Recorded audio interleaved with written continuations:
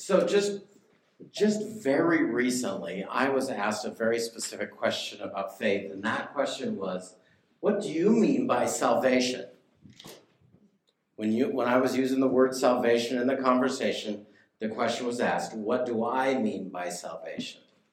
So today's the day you get the full answer. Are you ready? Here comes the fire hose. No, what do I mean?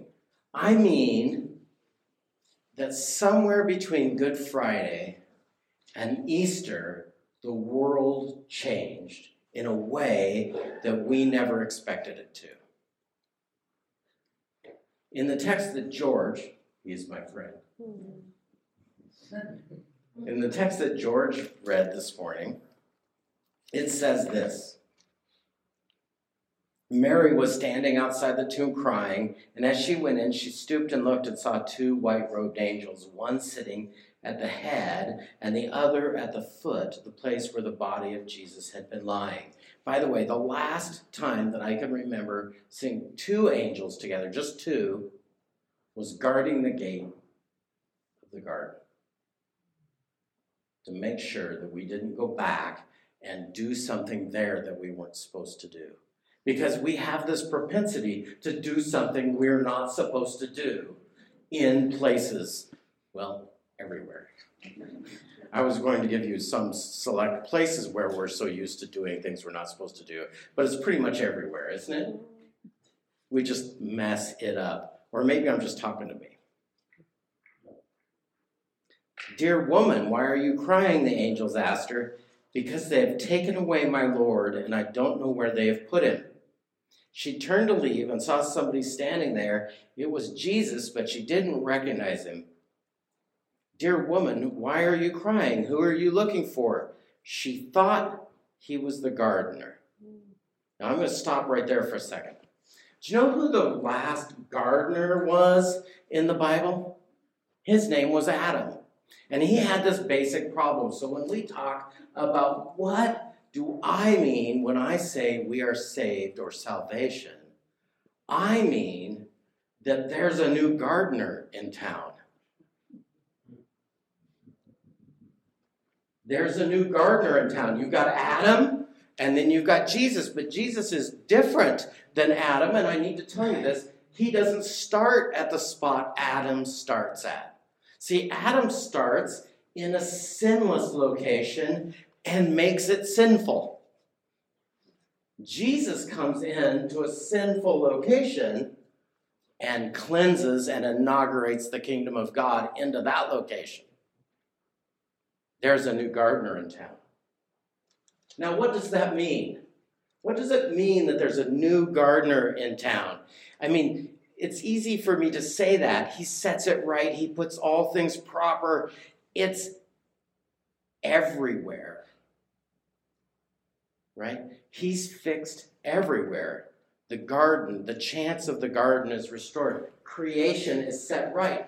But how do we get us from here to there? See, because like Adam, and I would like to say, like Adam, we could have a full theological discussion about how, whether or not it's Adam's fault or ours. We could have a large theological discussion on that. But I need to tell you that as long as I'm pointing fingers at Adam, I've made my own mistakes. And I've made all the same mistakes that Adam made, and I blame somebody else for them too. Anybody else? Okay, this is just me. So what do I mean by salvation? I mean this: that the four types of relationships we have are completely, utterly broken. And by the way, the reason we, as a human community, chose Barabbas over Jesus, Bar, son, Abbas, the father, Barabbas, the son of the Father, is because, as Jesus said, you say you're children of God, but if you are children of God, you do the things that God does. But you're not the children of God because you don't do what he says. You're children of the devil. And so they choose the son of the father they want. We choose the son of the father we want. We break the relationship between us and God. We just do. The second, we do it in so many ways. I don't even know all the plethora of ways we break the relationship between us and God. I know this, though. I've met Christians that say, well, I met him and I came and and then later I had this lordship moment where it was different. And what do you mean you had a lordship moment after you met Jesus? He's the Lord. He was the Lord the second you met him. No, I just didn't. You mean he is very gracious to let you get away with not treating him as Lord the second you meet him. And you met him, you call him Lord, you meet him at the foot of the cross, you invite him into your life, and you spend the next 10 years, 6 weeks, however long, breaking the relationship between you and him. But that's just one of the types of relationships. Do you know what self-delusion is? That's the thing where I think I'm better than I really am. And I've talked about this in this church a lot. Who's really fooled by those self-delusions? If I tell you that I'm awesome, and you go, well, kind of. Possibly. Maybe. Except for these other areas. Right? That, by the way, is me lying to me and believing the lie. So not only do I break the relationship with me and God, I break the relationship with me and me. And so do you. Now, the flip side is if I also say that I'm the worst person that ever lived, you also know that's not exactly true. Although some of you might think so. I don't know. But those are the first two relationships. Then there's the relationship we have with other people. How many of you have never needed to be forgiven by a friend? Let alone somebody else. Right? So we break relationships with God, we break relationships with ourselves, we break relationships with each other, and then worst and maybe even unthinkingly, we haven't even thought about how we break the relationship that we have in creation, with creation. Do you see, the reason there was a gardener in the garden wasn't because everything was going to go perfect. How many of you are gardeners? If you don't tend a garden, what happens with a garden? It goes, right? It just goes all kinds of sideways and overgrows and all of this stuff. But creation had a gardener who was supposed to be God's very image and servant in the garden and would tend the garden. And by the way, we as parents or somebody else like that, we know the difference. Karen and I are having a problem right now. We've got a neighbor with a dog who's barking at us in our dining room. But we have another neighbor with a dog who barks once and then goes silence. And so I saw that other neighbor today and I said, thank you so much for teaching your dog not to bark. I just didn't realize how much of a blessing it was to do that. And he goes, well, it's just basic parenting. That's what he said. It's just basic parenting. We're kind of like that with the garden. If we were doing and living in the spot where we were fully God's image and doing God's thing and his representative in creation, we wouldn't be doing all the stuff we do. And there wouldn't have to be anti-litter campaigns. There wouldn't have to be signs all over the road that say, pick it up, right? We wouldn't have to have a campaign by the state to say, this crew cleans the highway in this section. By the way, just as a weird side note, the original anti-litter campaign was aimed at banana peels, not at garbage. So you see how off base we are, right? We also think because we're out of sync with relationship with the creation, we think fluorescent light bulbs are a green solution. And let me tell you, there's enough mercury in those to do real damage. But we think, well, it uses lead. Look, we're out of sync with those four relationships. What do I mean by salvation? I mean that when Jesus, the new gardener's in town, that those chants of those relationships could go right. Right? There's a chance now that they could go right. Without him, there's no shot. So, everything, everywhere. What do I mean by salvation?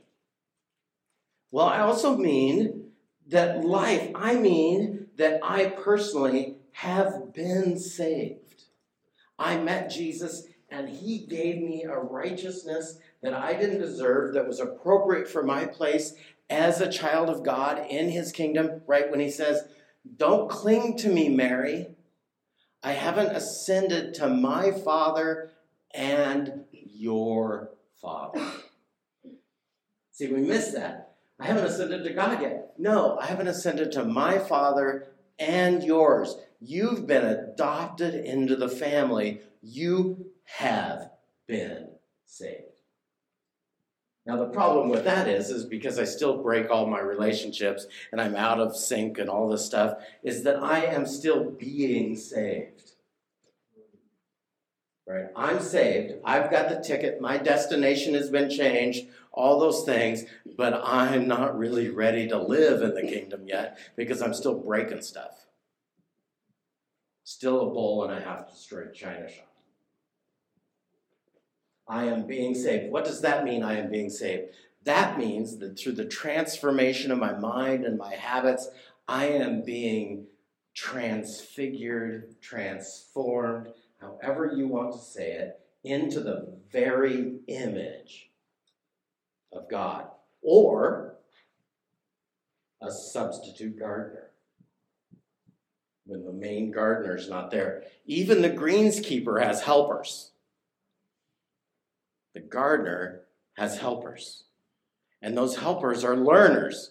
We heard this morning at the sunrise service about a story about a little boy, and I'm going to share this just very briefly, that there's a little boy in the hospital, and at that time they used to have substitute teachers that would work in the hospital, so it's been a while. And the substitute teacher went in there because the main teacher said, can you help him keep up with his nouns and adjectives? Well, she went in and he was in the burn unit and just beyond recognition. And she felt so bad about going in there to do that. But, so she went through the motions a little bit with the little boy who was in pain and all that and came back the next day because it's her job. And the nurses say, what did you do? He's completely different. And the line goes like this. The little boy says that they don't send teachers to help with nouns and adjectives for somebody who's not going to be around. And he changed. By the way, I think my mic just went, didn't it?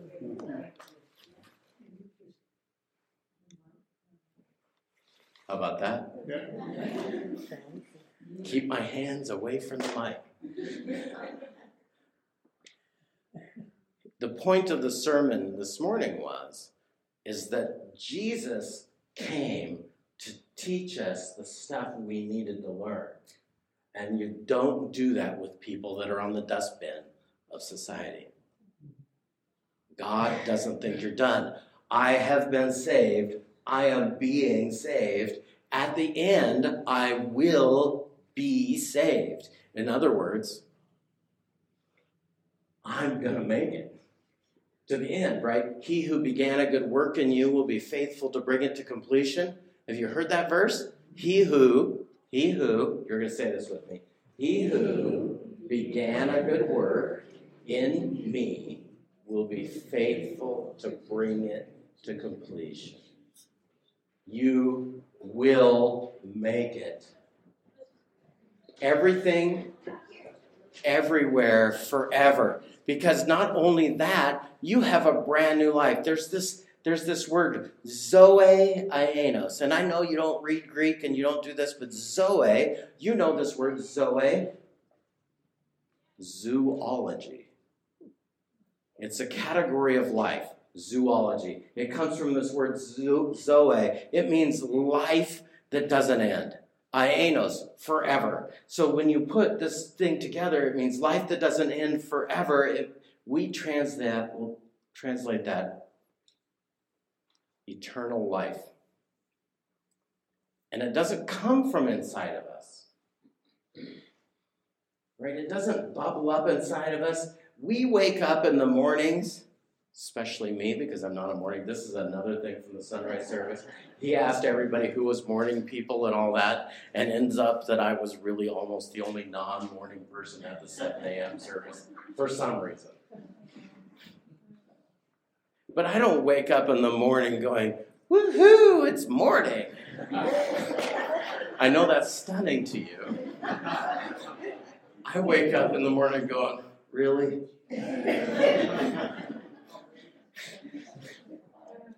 Morning again.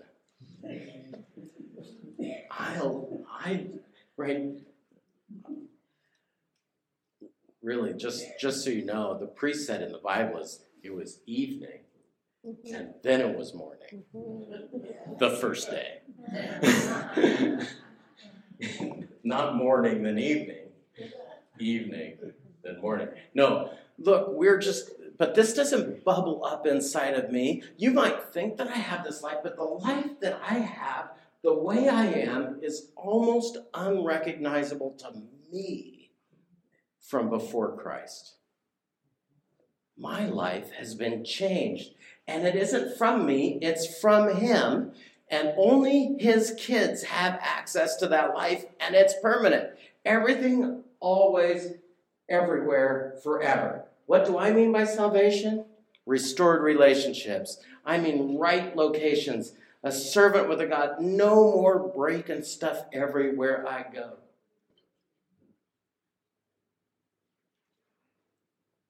None of it deserved. What do I mean? Let's do this. I want to do this just a little bit so you know that it's not just a New Testament concept. Here it is in Zechariah 10.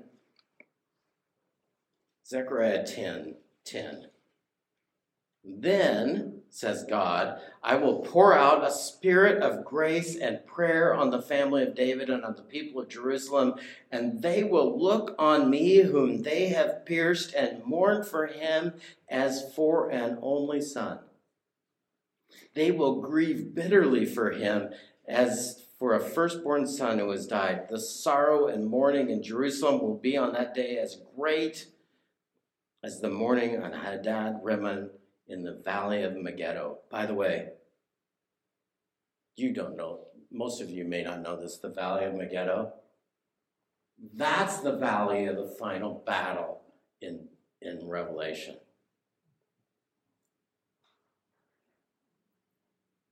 That's how bad it'll be on the day they look on the one who they've pierced for this.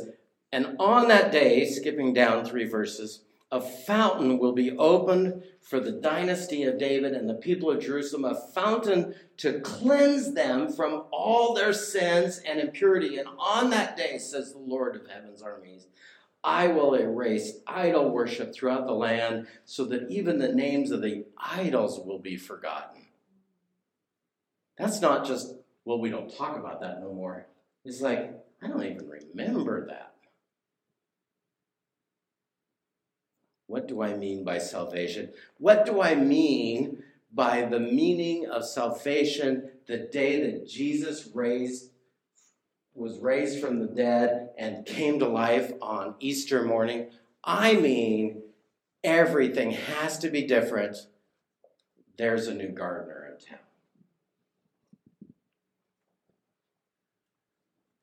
and we need to let him do his work.